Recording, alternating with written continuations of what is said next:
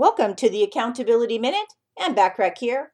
Today we're talking about tip number 5 of the 5 tips for doing your best so you can get on top and stay on top, which is to allow yourself to make mistakes. If you give your very best in every situation, then you are going to cut down the number of mistakes that you make drastically.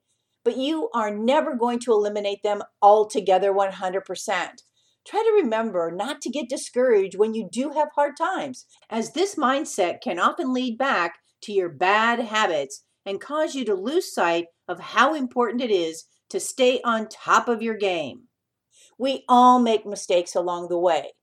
Deal with them and get over them so that you can move on without them festering in your brain and distracting you from staying focused on moving on.